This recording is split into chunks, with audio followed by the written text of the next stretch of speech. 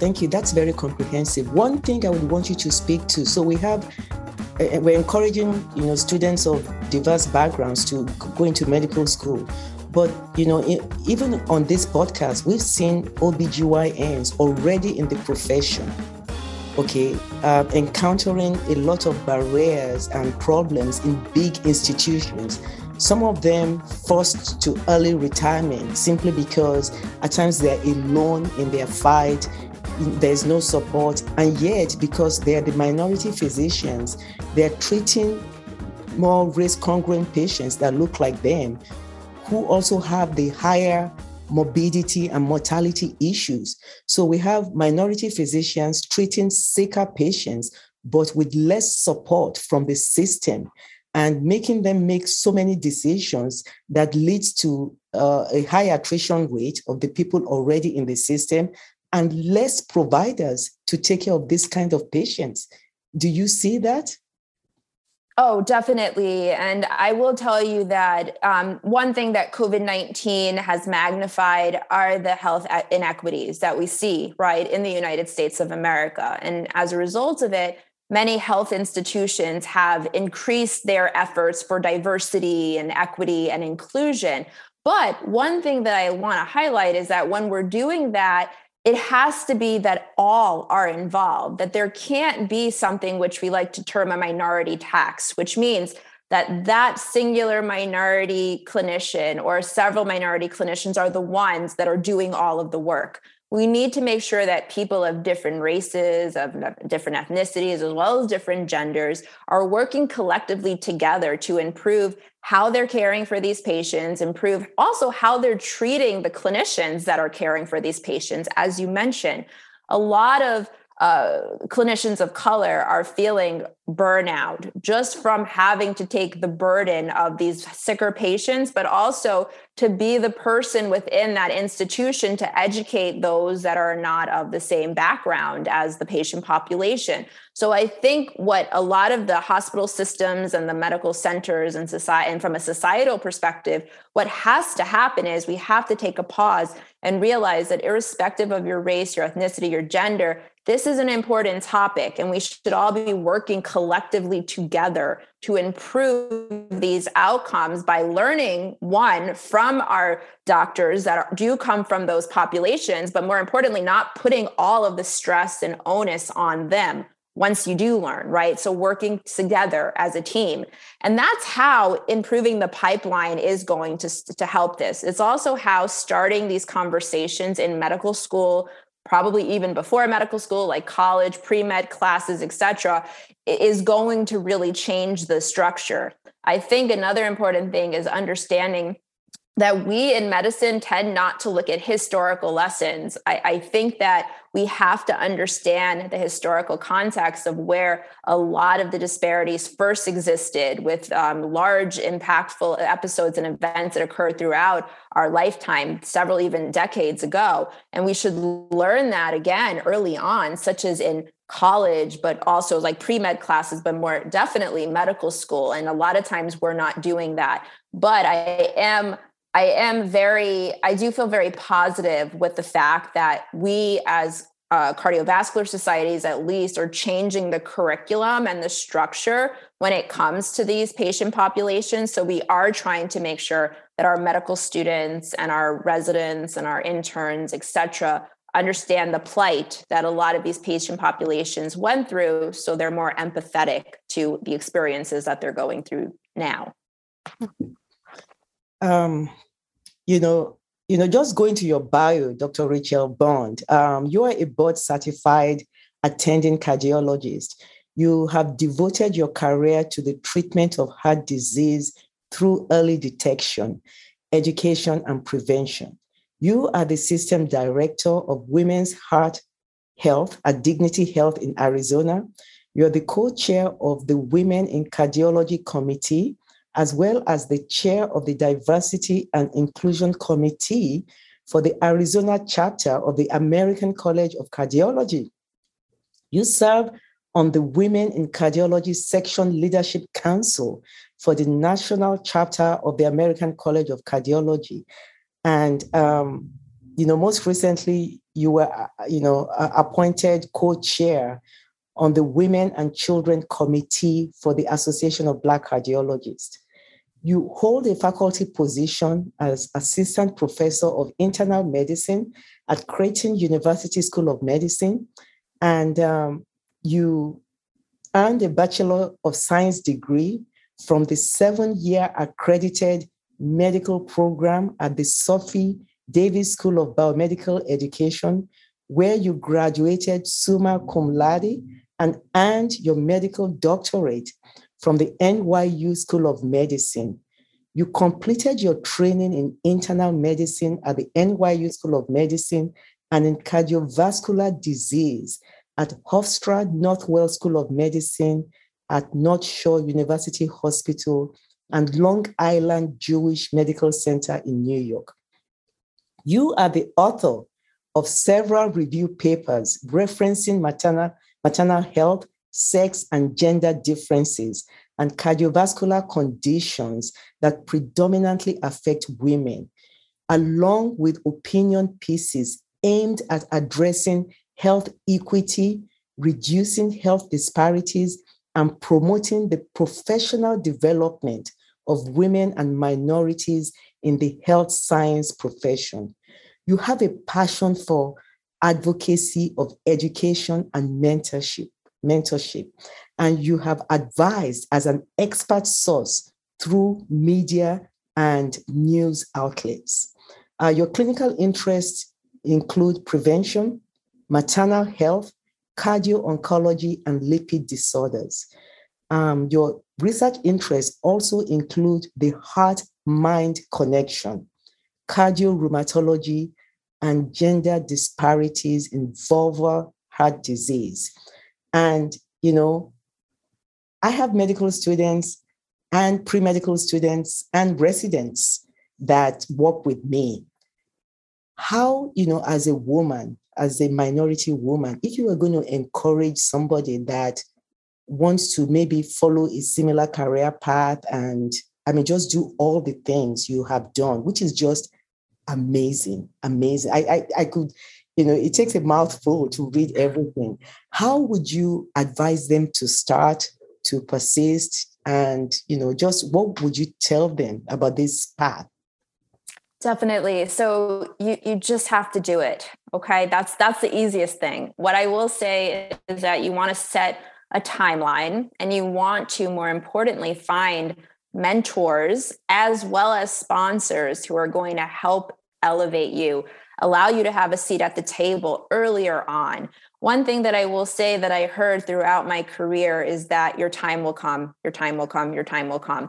And I wasn't happy with that. I wanted the time to be now. So I made sure that I found others that were willing to give me that opportunity, but I worked extremely hard for it. I will say that I'm the first physician in my family, which I'm extremely proud of, the first medical doctor in my family, but I had a lot of support from my family. There's a lot of sacrifices that had come with it. But once I got my feet wet in the field of medicine, I knew exactly what my path I wanted to be for me actually would look like. I knew early on that I wanted to do cardiology. I knew early on that I wanted to focus on prevention. And I knew early on that I really wanted to impact women as well as minorities in particular. Why? Because I looked at all the data and I saw that that was the population that was having rising rates of heart disease. And I wanted to make an impact. I knew that I couldn't do that as much just at a local level. If I was just a cardiologist at a healthcare center or in private practice, that I needed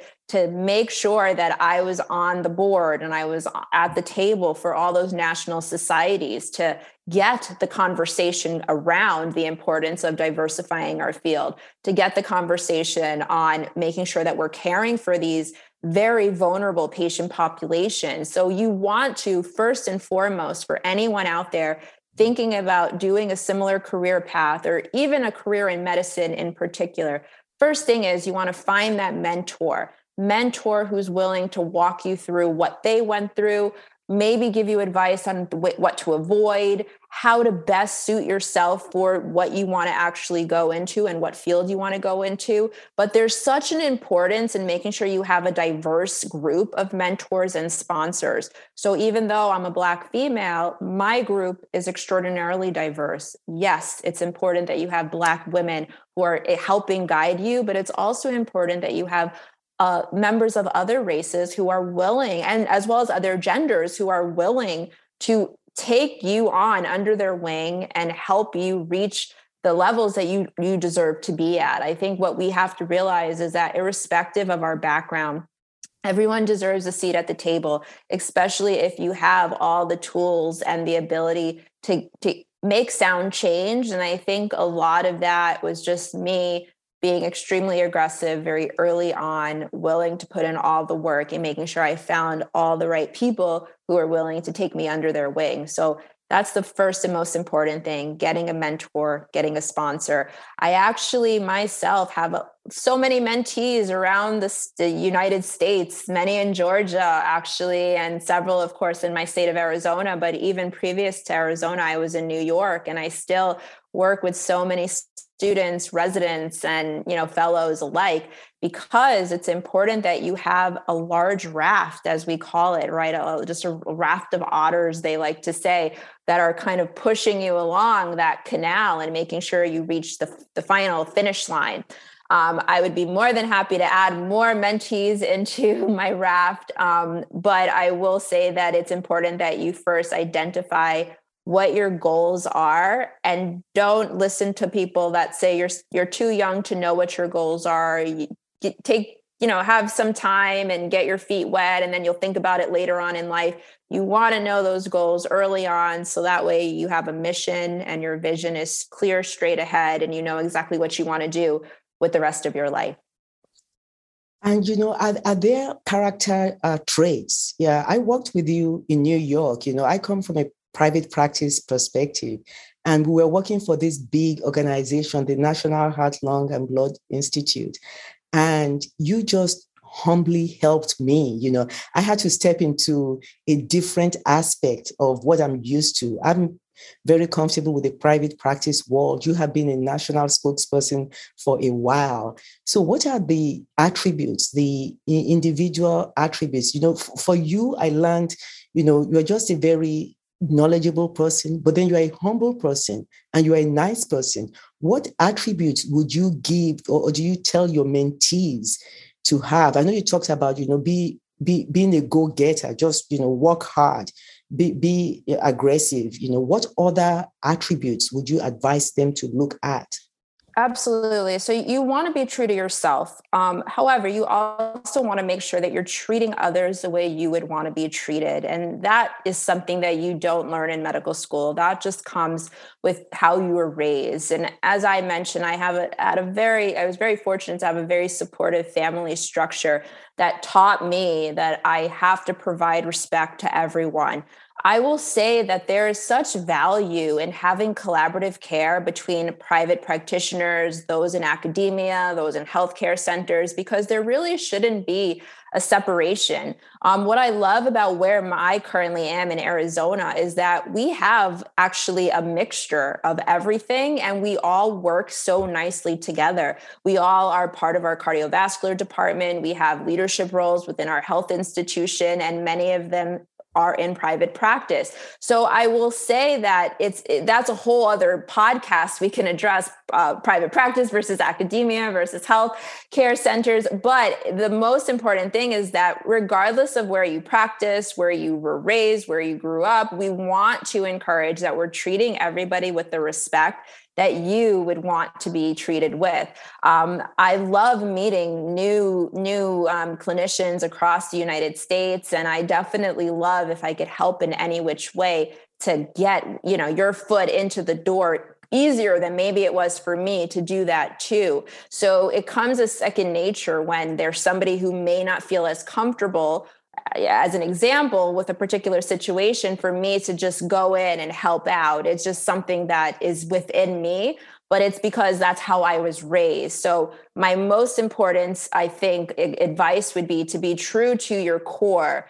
how you were raised, how you grew up, and never forget that. Because sometimes when we go through the stresses of medicine, we can change, and we don't want that. We want to be true to ourselves because our patients know that we are real.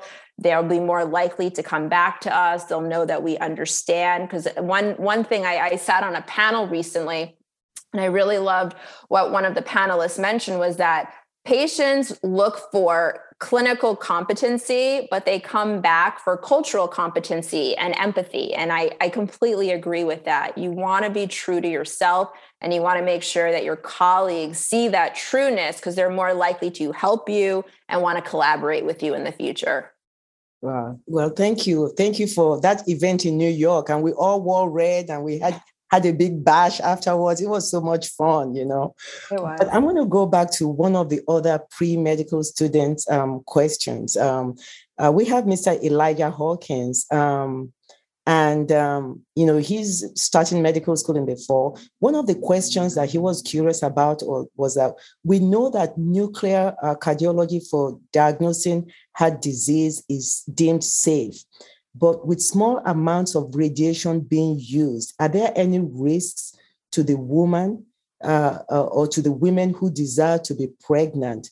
Or would you still recommend this type of imaging to further diagnose and address the heart disease of the patient so they can be their best selves going into pregnancy? That's one of the questions that he asked. So I would first start by saying that we encourage the limitation of any form of radiation when the female is pregnant. One thing that we also encourage is for women of reproductive years, right? So those that are still currently menstruating, that we try to avoid as much radiation as possible. One thing I will also say is that we've come a long way in cardiology on advances on ways to better diagnose heart disease for women, particularly women of reproductive age. So what are the few examples we can do? A stress test provides a lot of value. So who would we think about ordering a stress test on? Somebody who is coming to you with chest pain that you believe could be heart related, especially if they have risk factors. And if after doing what's called an electrocardiogram, which is just a basic ECG where we look at the tracings and the electricity of the heart, we see that electrocardiogram is normal. We can do a plain treadmill stress test where we're able to see what their heart rate is when we exert them, their blood pressure is, and if we see any changes on that electrocardiogram. If that electrocardiogram at baseline shows an abnormality, then in addition to doing a treadmill, we may want to include imaging. The options for imaging that we have include an echocardiogram, which is a sonogram. And a lot of times in my women of reproductive age, especially if this is a visit, as an example, pre-fertility treatment, I may consider doing that. There's no radiation. It's an ultrasound of the heart, very similar to what we do when we do an ultrasound of the baby. And it allows us to see how well that heart is squeezing and relaxing. Now, in certain situations, we may say, well, we know that the quality and the accuracy, more importantly, of the echocardiogram is a little bit lower than the accuracy of other tests we have out there, such as a nuclear stress test, or even now, such as a CAT scan of the heart. And in situations like that, if women are of reproductive age, not pregnant, but of reproductive age, I would probably err on the side of saying my preference would be a CAT scan over nuclear imaging. Why?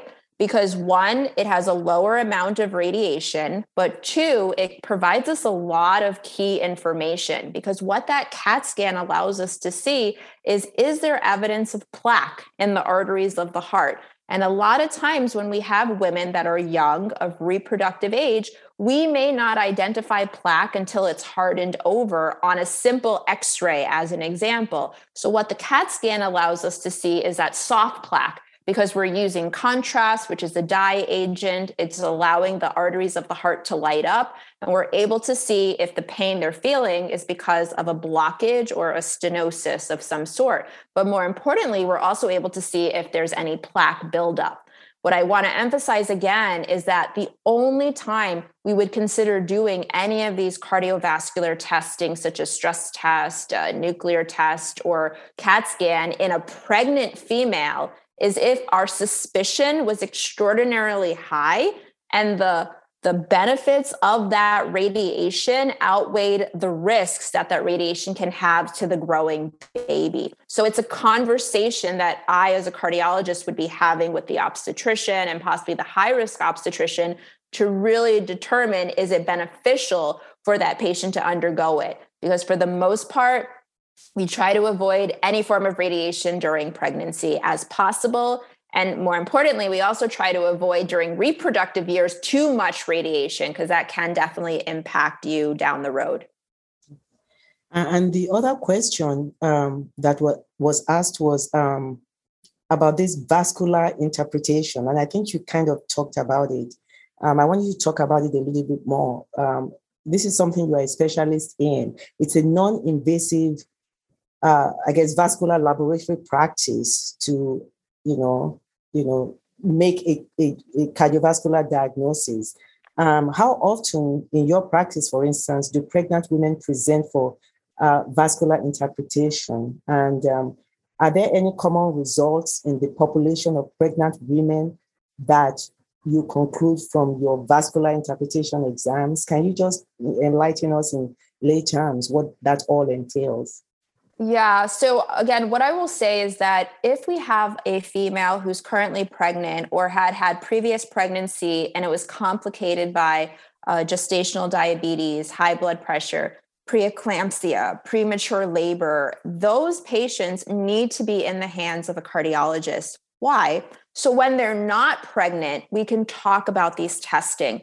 A lot of these testing are not beneficial and won't change the scope of what's going on during that pregnancy, because a lot of these testing may encompass a little bit of radiation. It also may encompass additional blood tests, such as a cholesterol panel, something that we don't typically check during pregnancy, because we know the hormonal changes of pregnancy may alter the results to be extremely elevated. So as a result, what we are doing is working very nicely with obstetricians to say, if we have patients that have any one of those risk factors, and I will reiterate them again, gestational diabetes, hypertension, preeclampsia, premature labor, of course, any complications with their pregnancy, something called peripartum cardiomyopathy, where you have a weakening of the heart muscle, those patients need to be in the hands of a cardiologist. And several months after the delivery, the cardiologist will now take on the road of performing these vascular tests, these blood tests, these imaging tests to really give that particular patient a better understanding of what their heart health looks like now, but more importantly, in the future. So all of this is not typically done during pregnancy. It's done after the delivery. And so the cardiologist is just to get the pregnant woman ready in the system for after the baby is born, she's had a good outcome, or even manage any complications that might develop with the heart during pregnancy, but get them ready for a proper and complete evaluation by a specialist like you in the postpartum period. Exactly. Because a lot of what happens during our, again, pregnancy can dictate our future heart risk, where we see women who do not have close follow through, do not have anyone evaluating their blood pressure, their cholesterol, their vascular health, in 5 to 10 years having heart attacks and strokes. And we want to avoid that, because these are very, very young women. We want to avoid that. This has been so great. And so before we close, I have, I want you to just talk about this Life Simple 7 again. And just if you were to give a woman, especially a minority woman, something of advice from a cardiologist about her cardiovascular health, what is that simple truth you would want her to get from this podcast? Yeah, so Life Simple 7, again, are tools that the American Heart Association created. I will also emphasize that the Association of Black Cardiologists has our own 7 simple steps to heart health. And what's a little different about the American Heart Associations versus the Association of Black Cardiologists is that they share the same components, which include knowing your blood pressure, knowing your blood sugar, knowing your cholesterol, not smoking and drinking in excess, and exercising, and making sure that you're getting all of these particular numbers checked by going to the doctor's visit on an annual, if not a more regular basis. But what the Association of Black Cardiologists adds to their 7 is that spiritual component, focusing on stress and understanding that sometimes, again, if we're not religious, but maybe we're more spiritual, or maybe we're both, utilizing a moment of just taking a pause, thinking about your inner self and understanding that meditation helps, that going to your faith-based community helps, and really having a supportive community outside of your family is another way to lower your risk for cardiovascular disease. And that's what I would leave your audience with, is to say that stress is something that we undervalue, unfortunately, but it's something that we know can gradually impact our life. It not only affects our heart health, but it leads to really increases of any chronic condition, COVID-19 included, cancers as an example. So identifying the stressors in our life and trying to figure out better ways that we can cope with it, good ways to cope with it, is really the key. One way to do that is to make sure that if you're experiencing it, you're going to a clinician who you trust, and a clinician who's willing to listen to you and giving you sound advice on what to do.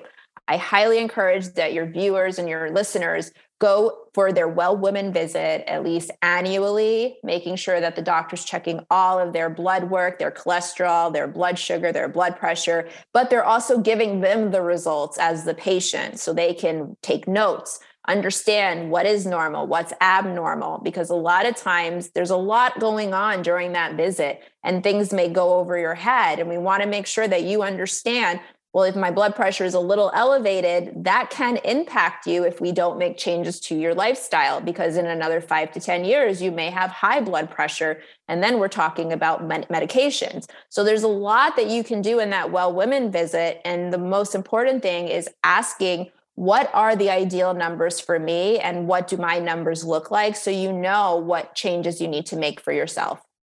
Wow. And just on a personal note, what's your dog's name? You're a dog lover.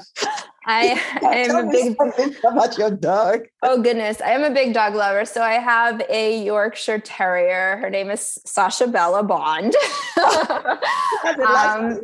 She has a first, middle, and last name, and she's actually very excited for February coming up too. I tend to put her in a lot of red, so red bows, red dresses. So if for those on social media, you can follow me at Dr. Rachel M. as in Marie Bond, and you'll see a whole bunch of photos of her for the month of February.